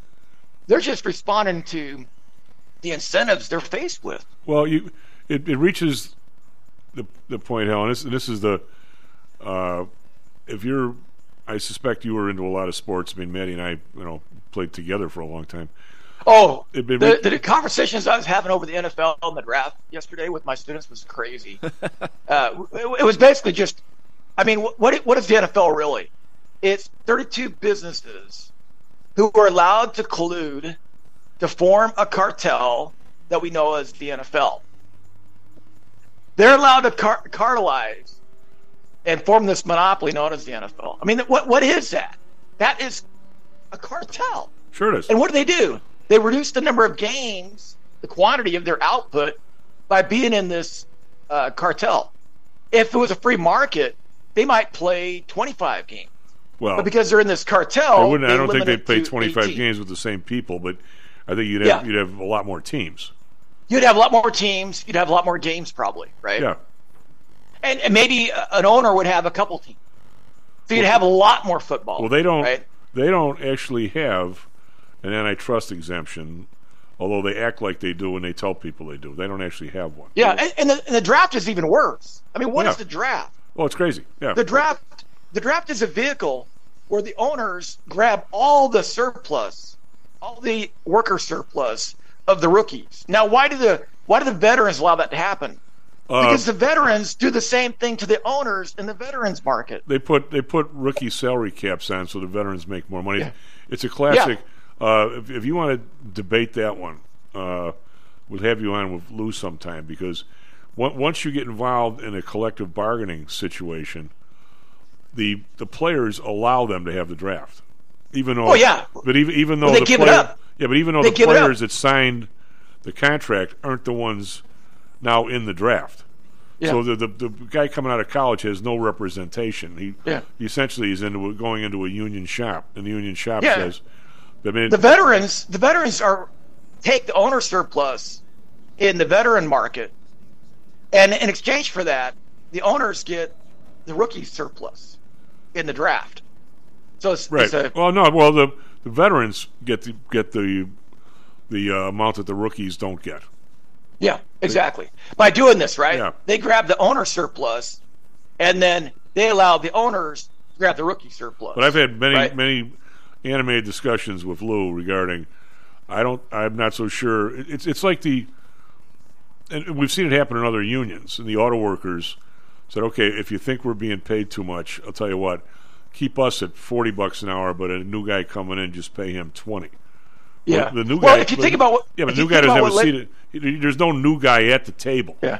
Yeah. If you think about what labor demand is, right? Labor demand on the salary axis, the vertical axis, that point where that demand curve touches that vertical axis, that's what owners value the number one draft choice at.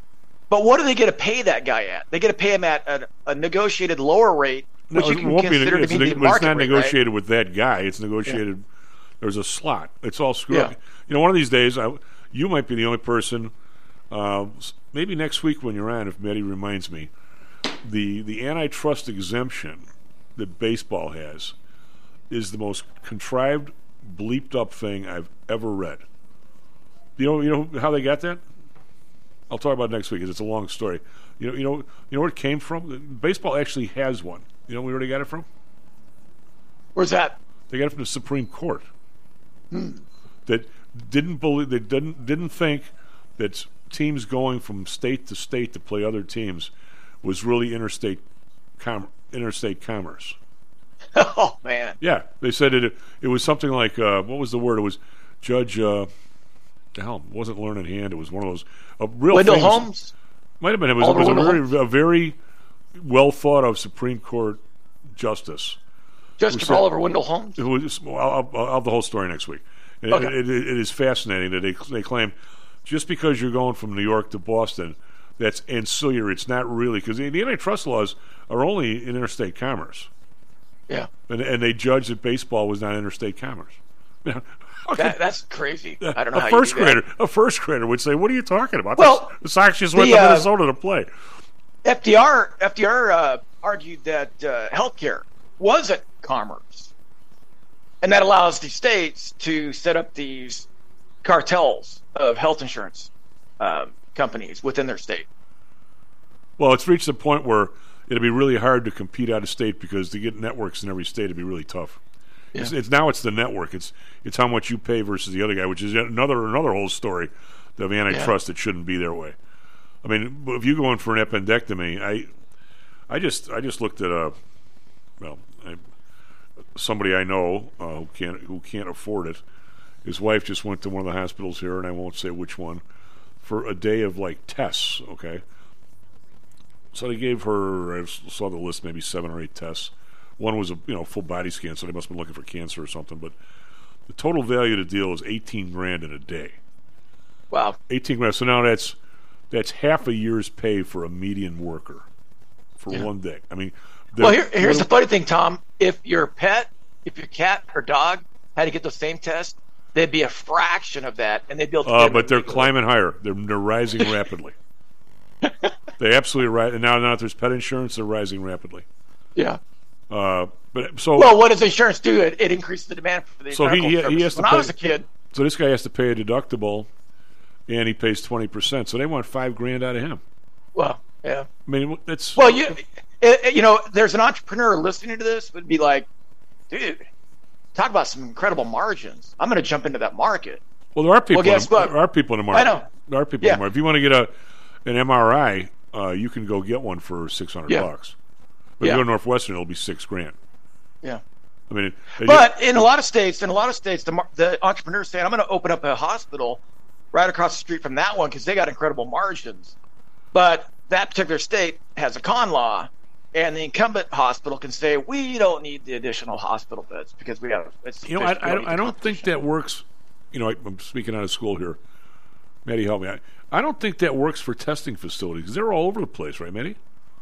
Maybe not. Yeah. There's got to be 30 MRI places around. Yeah. There's one in the burbs you can walk in without even a prescription. Just tell me you want one. Well, in Canada, when they had this. I read this article in Canada about their healthcare system, but people get in a queue, right? Yeah. They have to get in a queue because there's so much demand for their services, and a lot of them come to the United States to take a vacation and get their knee fixed in Florida, right? But in Canada, you can't buy medical services unless it's government provided.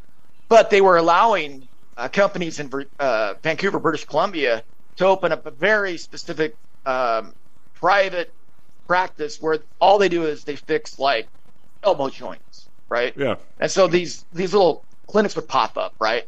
And that's just the market trying to get around the government control, right? So either the government allows a black market to become legal with regard to actually being legal, or they just look the other way and it becomes a gray market, or it's a black market where it's actually illegal and the people participating are going to get prosecuted. It's exactly that. I mean,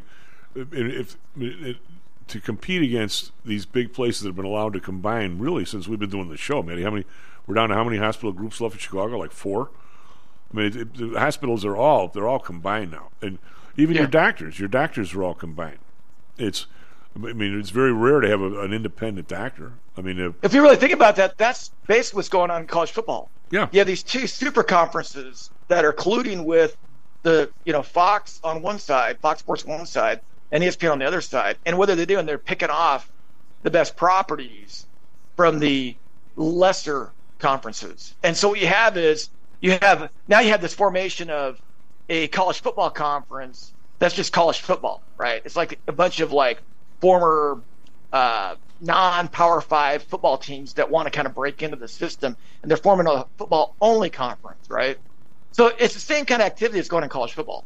Well, what do you think the danger, and now that we have Maddie here, let's certainly include this thing going on. We've been talking about the people in the portal, and people changing hands, and I've been trying to keep track of, or at least get people knowledgeable on how these name, image, and likeness, the different stratas of how that's working, and what was allegedly intended by the Supreme Court and what was probably not intended. and kind of the pitfalls of the direction they're all going in terms of taxation, in terms of workman's comp, in terms of everything. I mean, I think you hear more about it on this show than you do anywhere else. What do you think the chances are of people just saying, I don't give a crap if I go to a Notre Dame game anymore. It's so different from what it was when I was there, when you actually had students doing this stuff. I mean, these kids can't be students. I mean, the girl at DePaul, we were on last week, she's got 30 offers. Is she a freshman or a sophomore? What's her name? The basketball star? No idea. She was on, and she's narrowed it down to 5 schools. Now, I'm going to say, Hal, there's no way on God's earth that she is doing that herself. You know, I mean, she has to have somebody. Now, maybe, you know, she's got an uncle who's a lawyer with nothing better to do or something who's doing it for her. I doubt it. But, I mean, so now there's a person there. And my question, my economic background says, okay, how's this guy getting paid? It's not like Lou would say he'd become an agent of some kid who's going into the NFL draft, and he knew the guy was going to be making, you know, whatever per year, you're going to get a piece of that. So you were willing to pay for his new car, right, Matty? Or you were willing to pay for his expenses to the combine because you were going to get paid when he signed a contract. Well, nobody is going to take this girl's future in the WNBA. So somehow or another, he's getting paid. Now, either it's an hourly rate, which she doesn't have probably, or I'm talking about her like she's sitting there, or whatever he gets her in the name, image, and likeness. If he gets her $100,000 a year to go to, say, Carolina or someplace, his name in a school, it has a better money system than DePaul. What's he going to charge, man? Is he going to get 40% of the 100? He's going to have to get something. I mean, or else why would you do it? You know, and if you have he's getting something. Yeah, and I mean, there's no way right? that he's you know just waiting until she becomes a WNBA player 4 years from now. I mean, that's not going to happen. Nobody be that dumb, I don't think. I mean, you wonder where this is all heading, and I got to believe somebody's going to make a workman's comp claim, and it's all going to blow up, or it's going to continue to be protected, and the government will look the other way and say these kids are really. Plus, Hal, have you ever seen an industry where the people who paid the employee are not the same people who the kid worked for? Yeah. Well, you know, I think what's going to happen with the transfer portal is that the big schools will probably recruit only 4 and 5 stars, and then the people that they think that are just developing late, that they're going to add a couple inches or going to add 20 pounds just because they're maturing later, those 3-star athletes are going to go to the smaller schools. But the coaches at the big schools that were really recruiting them hard and would have pulled the trigger and brought them in, they're going to wait until they develop, and then they'll encourage them to do the transfer portal right on the program. So it's going to make these big football programs bigger. Well, I don't know if Matty remembers, but you know we have an ongoing wager on this, Matty, that by the year 2025, I think it was, if everybody's still here. You and I have a bet. I'm going to say that there's going to be a break off of several schools that totally stop high school recruiting and just work the portal. Yeah, I think so. Yeah. My nephew Logan, he's benching like benching like 350, 360, and he's squatting like almost 600. But he's only 6'2" and he plays guard. And if he was 6'4", 6'5", I think he'd be recruited by Washington State. But he's only 6'2". His grandpa was 6'9". So I think if he grows a couple inches, he'll be a great target because he's very athletic. I mean, he has a vertical leap. He's fast. He has great technique. He's just not tall enough for a big time program. If he adds a couple inches, he'll probably enter the transfer pool, I'm guessing. And I have no control over his career at all. All I know is him and I were born on the same day, November 15th. Well, if he doesn't have a scholarship. Well, he has a scholarship. Okay. Yeah, he has a scholarship, but not to a big name conference school. Okay. But if he was 6'3", if he was 6'4", 6'5", I think he would have been picked off. But his metric for height doesn't quite get him there, right? Well, if I could have jumped, I could have been a basketball player. Hey, did you see that BYU offensive lineman? Oh, that kid, that kid's He's really the guy good. that has a 37-inch vertical leap. That's the guy who was, I saw him in one of the bowl games or something, or the playoff game. They were the guys that beat Southern Cal? And, I don't know. I don't remember. Manny, who that beat part Southern back. Cal at the end of the year to knock him out of the top? Oh, four? that's Pitt. That was Pitt. No. It was one of it was either Utah It was probably or Utah, not BYU. might have been Utah. Okay. God, who was the offensive guard on that team? The guy was like 24. He was like a man among boys. Who was that guy? He's a returned missionary, man. He was. When you go on your mission, you get all this free food and you gain about 30 pounds. Oh, he was awesome. He was doing like the kid from Notre Dame where he blocks somebody at the line, knocks him out of the way, and then runs out and catches a linebacker. He's blocking two guys on one play. Well, I'm telling you, that BYU offensive tackle, the left tackle, I don't know how he didn't go in the first round. I mean, his athleticism is just incredible. I think he's 6'8", wow. 37-inch vertical leap, and I think he has a 10-foot standing long jump. It's crazy. I don't think how athletic he is. I don't think I had a 7-inch vertical leap. Well, Tom, you'd be surprised. When I was in high school and a few years out of the Navy, my leap was about 30 plus, maybe 33, depending on the situation. Yeah, but I had short arms. I have very short arms, so it's hard for me to dunk. I have big feet, longer legs. I got short arms, small hands, but I have 30-inch vertical leap. I had a quick release. It's the only thing that saved me. Well, Rod, my brother, he's shorter than me, and he would do these layups where the ball is spinning off the backboard, and they'd go in, and he only had a 1-inch vertical leap. And I'd be up there 30 inches in the air trying to block the thing, and I'd miss it by an inch. Well, that's God. It's all about anticipation. If you don't show you're going to, that's the guys like Jerry West. They never got blocked because you couldn't tell when he was just shooting. All of a sudden it was gone. He had a quick release, and quarterbacks. How many quarterbacks save themselves by having a quick release, right, Manny? Well, I was talking about this with my brother-in-law Jeff. The athletic quarterbacks, I think they get a moral hazard because they're so athletic and they can get out of the pocket, and they're more likely to pull and run. Or Tom Brady, I mean, if you watch his tape, his combine tape, dude looks like the most unathletic guy you're ever going to meet in your life. He looks like he should be an accountant. But, man, he doesn't have that athletic ability. What does he have to do? He has to make that decision in a second, and he's so good at that, making that quick decision. Mentally, I mean, Larry Bird. There's all kinds of people his size that had quote more basketball ability, if you want to jump. But the guy had court awareness. He had game smarts. He knew where every player was on the floor. Knew where they were. He had great hands. I mean, there's more to this. There's more than this than just jumping and running. Have you seen the old film of Arvydas Sabonis when he played as a youth on the Russian teams? That dude was incredible, man. All these guys, crazy good. Yeah, there's no such thing as anybody who ever played for the NBA that wasn't really good. His film, though. If you haven't seen his film in his early 20s on the Soviet basketball team or his Russia professional team, it is crazy how good that guy was in terms of passing. It was unbelievable. I mean, his passing makes Larry Bird look like me. Well, when we were at Pullman, we got to break here. We played a flag football game against the guys in the plant, and one of the guys in the plant was Mel Blunt's older brother, who didn't make the pros. And I'm thinking, if his brother's that much better than this guy, God, this guy didn't make the pros. I'm like, he was 6'2", 180, built like a lean greyhound, fastest guy. And I mean, and he didn't make it. It's like, holy crap. SP Futures down 10, NASDAQ Futures down 19. Be right back.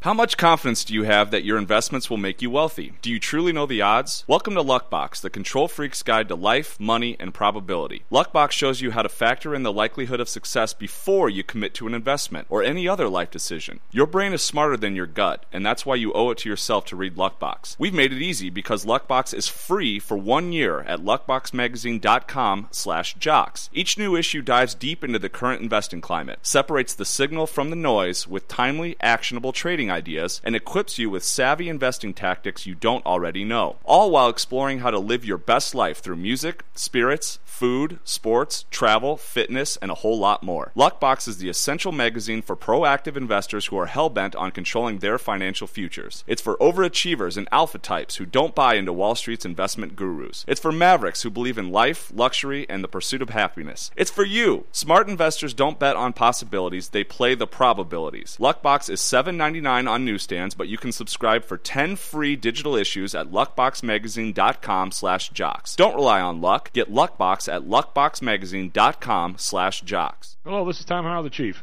We've talked a lot on the show about risk and suitability, about how your portfolio should match your age, income, and risk appetite. It's been hard for investors to maintain that suitability in the last several years due to a Fed strategy that has driven interest rates to virtually zero. You may have even heard that the Fed was trying to drive conservative investors to a riskier portfolio on purpose, for whatever reason. I'm sure you are aware of investors that took some increased risk, such as longer-term fixed-income securities, and are now unhappy with that choice. At PTI, we've always stressed total portfolio risk awareness and tried to minimize chasing returns in a tough environment. Well, now it looks like maybe interest rates are moving more towards historical levels. Everyone needs to be aware of what that continued movement might do to your portfolio, both good and bad. We also have a stock market that seems to have stalled, at least for the short term. I think it's time for everyone to take a serious look at their goals, their risks, and their portfolios. Do they match? If not, we can help. We have a signature protected index program. We have ways to hedge against interest risk. We can make that portfolio right for you again. Go to PTIsecurities.com or call us right now. The market can change very rapidly. That's PTIsecurities.com. Stocks, jocks, stocks and jocks. Stocks and jocks. You are out of control. Right here, right now, right here, right now, right now.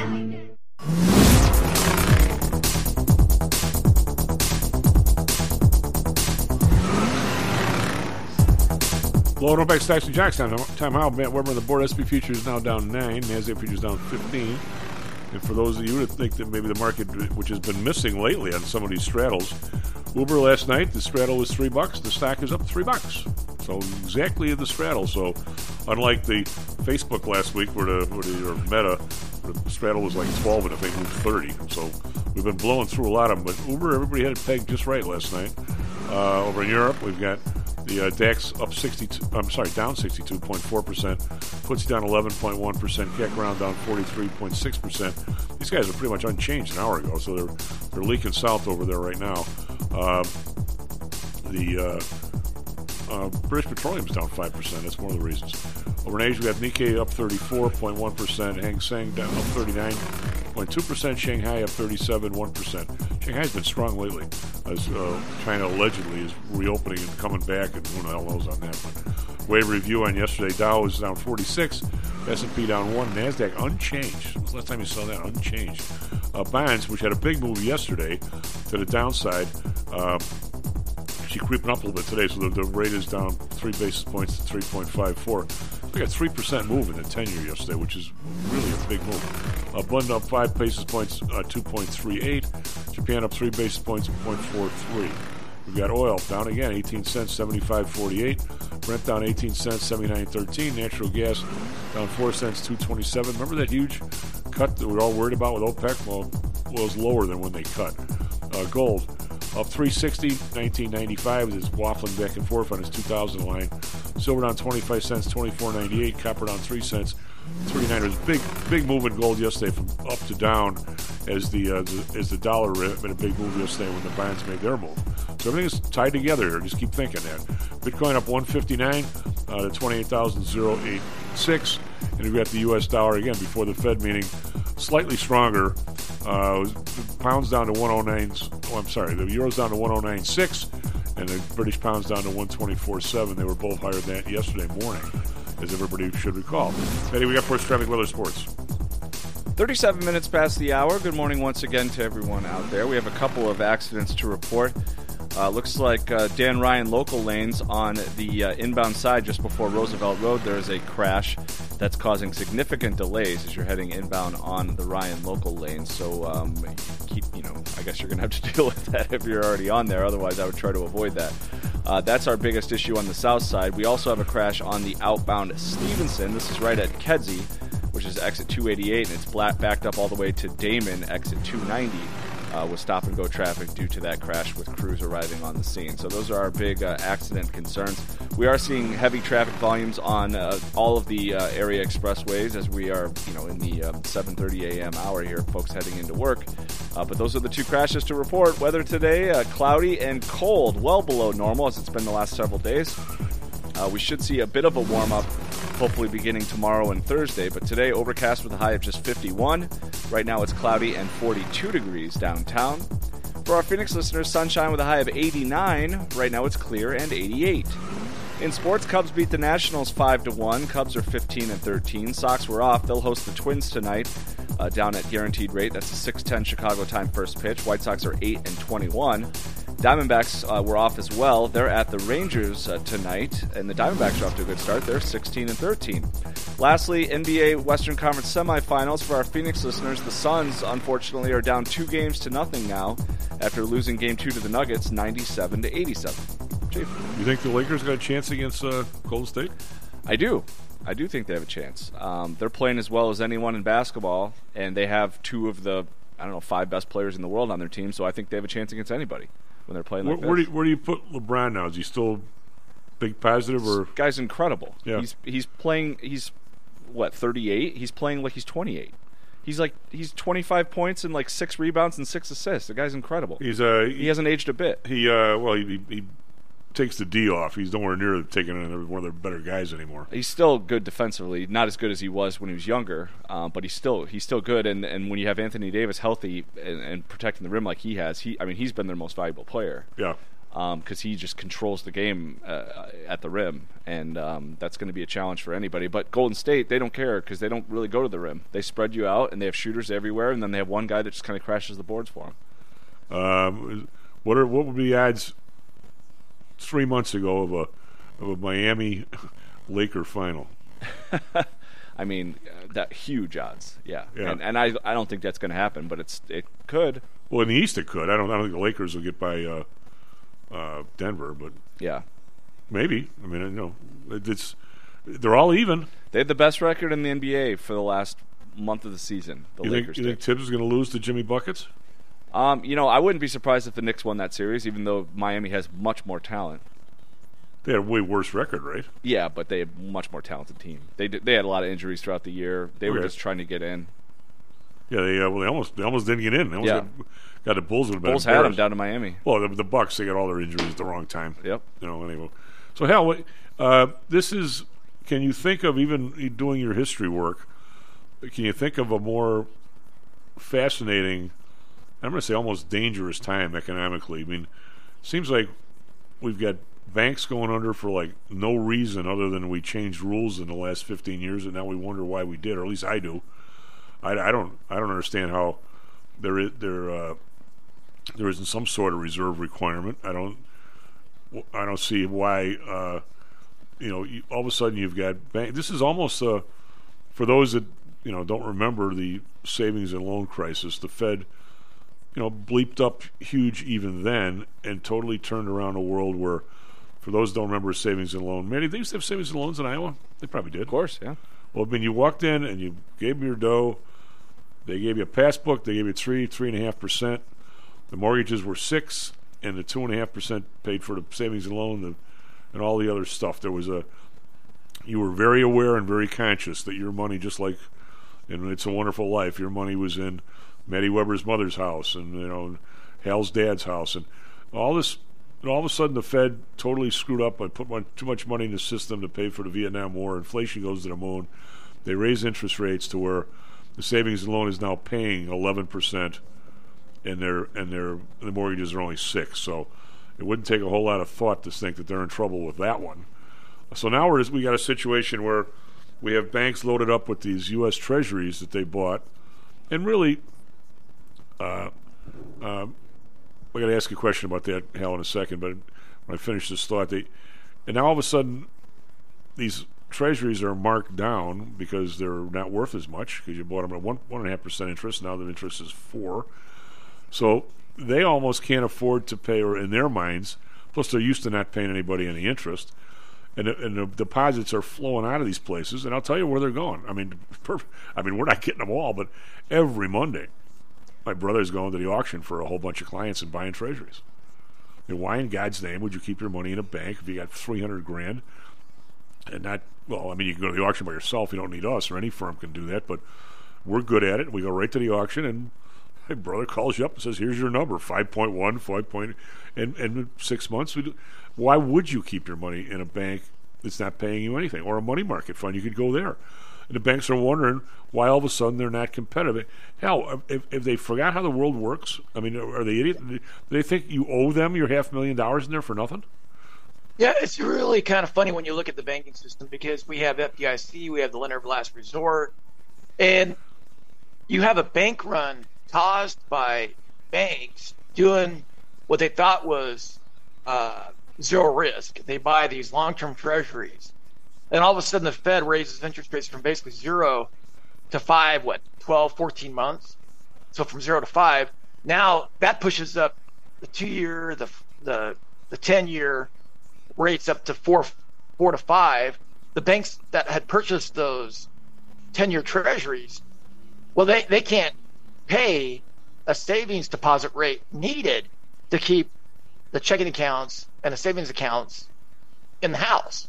So these consumers are going, all right, who's going to pay me a higher interest rate? And they pull their money out and they move it to a different bank, and they move it to a bigger bank.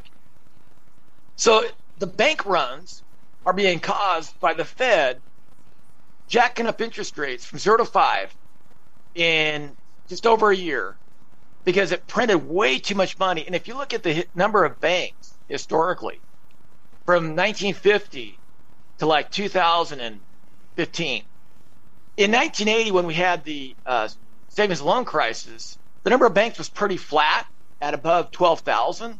And you have the savings and loan crisis, and the number of banks drops on a trend line toward about 6,000.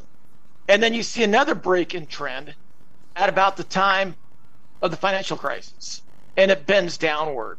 So, in my opinion, Fed action caused the savings and loan debacle because, like you said, yeah, it jacked up those interest rates. It didn't learn from that history. What did it do in 2003? Greenspan was in Jackson Hole, Wyoming, when interest rates are 1%, then a historic low for the federal funds rate, begging credit unions to make adjustable rate mortgages. And then what did he do a few months later? He went from 1 to over 4 in about a year, right? And then today, in the last 6 months, we repeat that history a third time. And what are the banks doing? They're just getting bigger. We're going to end up with like 2 massive banks in America. And because they're going to be tied into the Federal Reserve, and the Federal Reserve is supposed to be independent, but it's actually political, the government's going to have significant control over the kinds of loans that these big, huge banks that are basically the United States economy, they're going to have massive control over the kinds of loans that these banks are going to make. And to me, I can't believe this is not intentional. I can't believe it that people aren't this dumb. I get to the point where I don't think this is a mistake. I don't think this is an unintended consequence. Maddie, are you going to say that Hal's been on the show too long? Sounds very logical. It does, but I'm gonna say 2-3 years ago, Hal, for the first time, because everybody looks up at Saint Volker and how he saved everybody. Yeah. I'm going to say that when I look back at those years, and I've gone back and actually tried to refresh my memory, I don't think he had to go anywhere near as high on that rate as he did. Yeah. The last 6 to 8 months. It's almost like he wanted those small banks. I think he put the savings and loan industry out of business on purpose. Yeah. I think Greenspan. Honestly, I think Greenspan repeated his that whole thing. I'm pretty convinced that Greenspan did the same thing in 2003. It was to consolidate banking power in a few gigantic banks. I think right now, no matter what happens, the same thing. No matter what happens, that's always the result. Yeah. So it doesn't matter at this point. It doesn't really matter if it's intentional. Well, but you and I. I mean, you're a professor. You do this for a living. I do this because I've always been interested in it because my University of Chicago roots. And by the way, my clients like the idea that I have some kind of a knowledge of what's going on. It doesn't mean you can trade off it or anything like that, but I wish it did. But you and I have come to this exact same conclusion. When every single time the result is the same, these people are not that stupid. No. I mean, we have a law in this country. I confirmed it through Carl yesterday that no bank is supposed to have more than 10% of the deposits. Well, we just gave J.P. Morgan, I got to believe, They were over 10%, and now they're more. We have a government that doesn't pay attention to their own rules. So you really have to... They don't play by the rules. We have to play by the rues. Well, but you can understand why half the population doesn't care if they go through a stop sign. Yeah. I mean, why should we pay? Why should we pay? I mean, everybody knows that's not the way I think, but this is insanity, and I don't see anybody. And we talked earlier with Brendan. I don't know if you were listening in. The Congress has no intention of making any of this stuff correct. They're not going to, the mortgage thing, I'm not going to go through that again, but the mortgage thing yesterday where the people with the higher credit scores now are subsidizing people with the lower credit scores. Yeah. How does Congress allow that to happen? I mean, who is influence in all these? I mean, you don't sound stunned, but why should it? You should be any more. I'm using the universal you, not you, Hal. Why should you be surprised that the Fed does the bidding of the bigger banks when you've got people here trying to put, a Congress or a state representative, Michael Madigan, in jail for doing the business of the big utilities, and by the way, taking a favor or two from them? Well, duh. Why would you why would you give those guys that kind of money and at least not get your nephew a job if you could? I mean, really? I mean, I don't think people can understand when I say this, Carl. I mean, I can't either. I have no idea what $1 trillion even means. Can I fit that in my pocket? Can I fit that in my truck? I think in 10 years you'll get an idea. Well, maybe, but I mean, can I fit that in my truck? Can I fit it in my apartment? I mean, I don't even know if it's $100. But I think your truck might cost $1 trillion. Well, that's very possible. But I mean, this is over the. It's hard for when I was on the board of the SIBO, and we said our 50-year thing last week. By the way, I'm not going to the official one because they refused to let me bring Audrey, and I'm not going without her. So, because she deserves it too. Anyway, but when I was on the board, it was really hard for regular guys.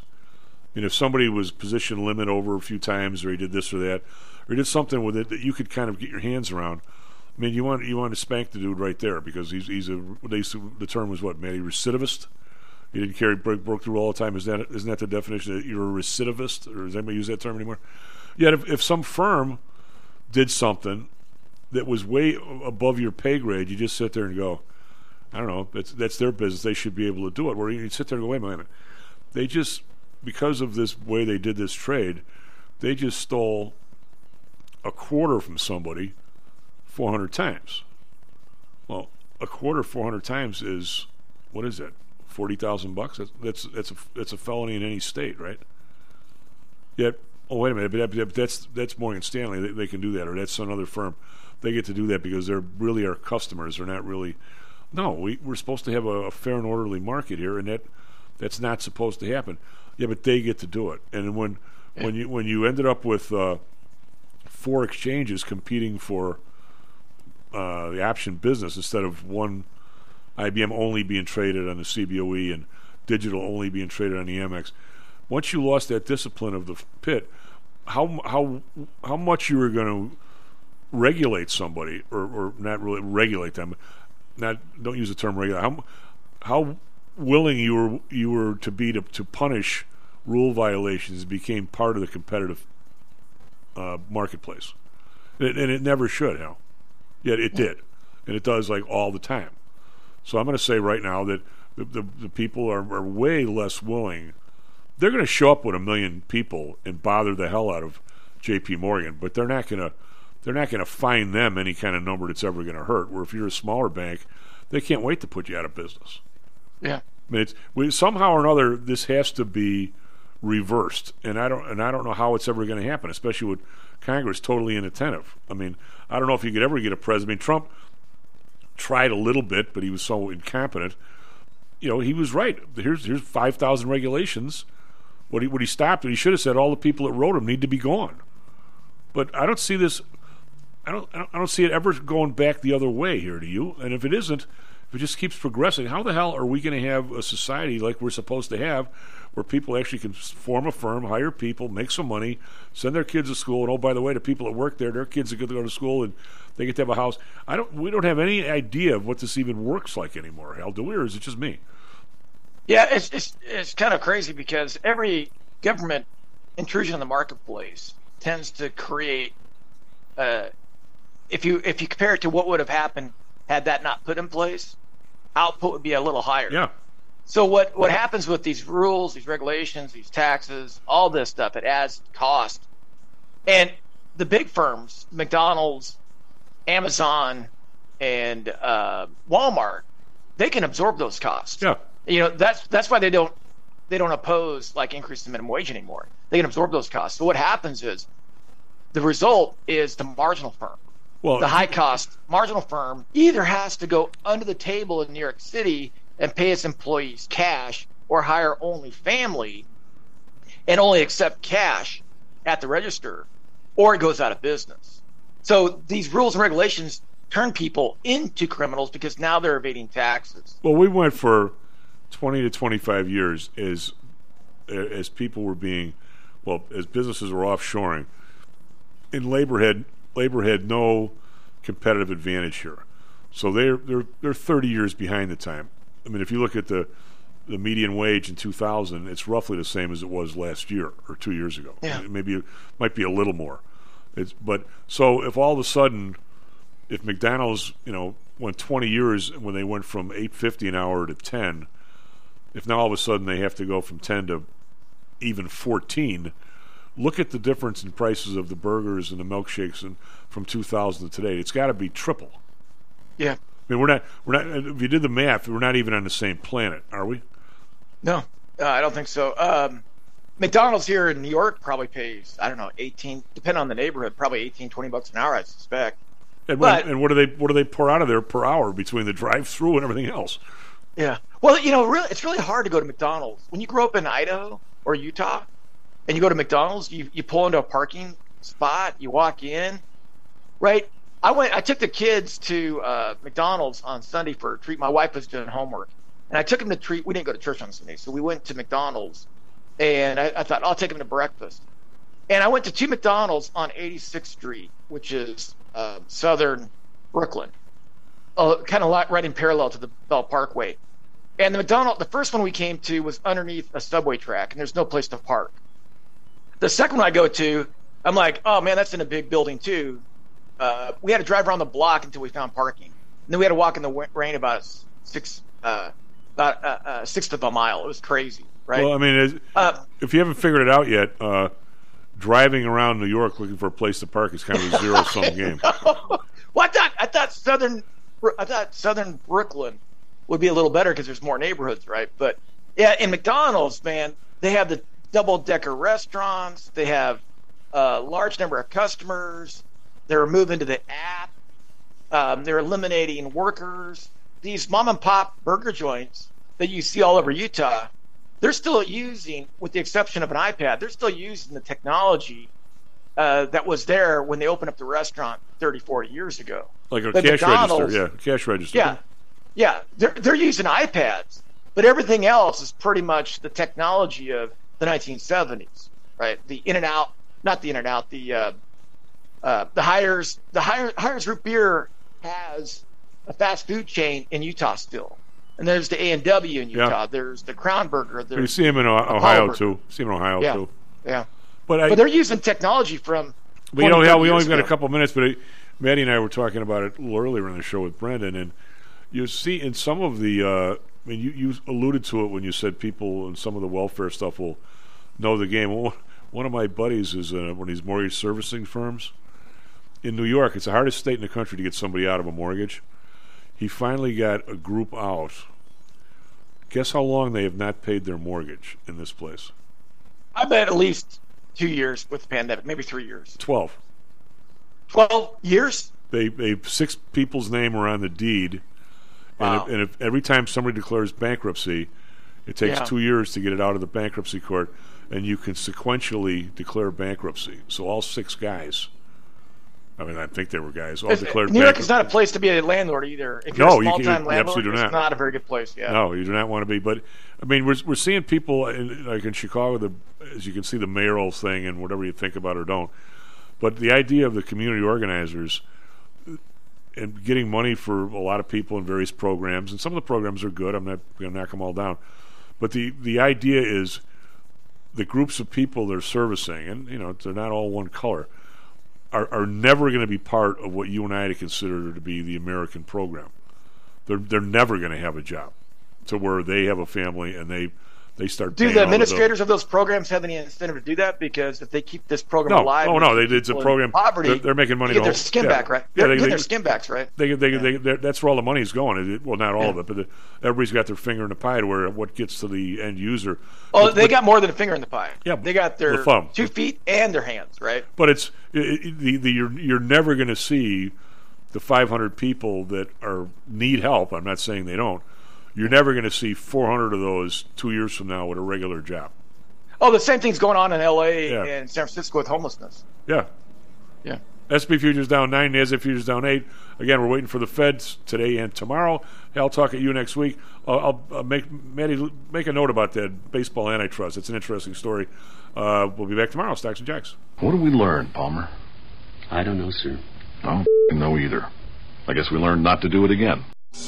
Stocks and Jocks is brought to you by PTI Securities and Futures. Go to PTIsecurities.com. PTI Pro Direct. Trade for as low as a penny per share and $1 per option contract. Learn more at PTIProDirect.com. Nadex, offering an intuitive way to trade the financial markets. Visit nadex.com. Home Source Realty. Call Audrey Johnson at 708-349-3456. Hamzy Analytics. Listen to Fari Hamzy every other Thursday and visit HamzyAnalytics.com. ChiroMed. Back or neck pain? Schedule a complimentary consultation by calling 708-403-2727. DAX Research. Tune in for David Andelman's technical analysis on Mondays and Thursdays and call 1-800-821-4968.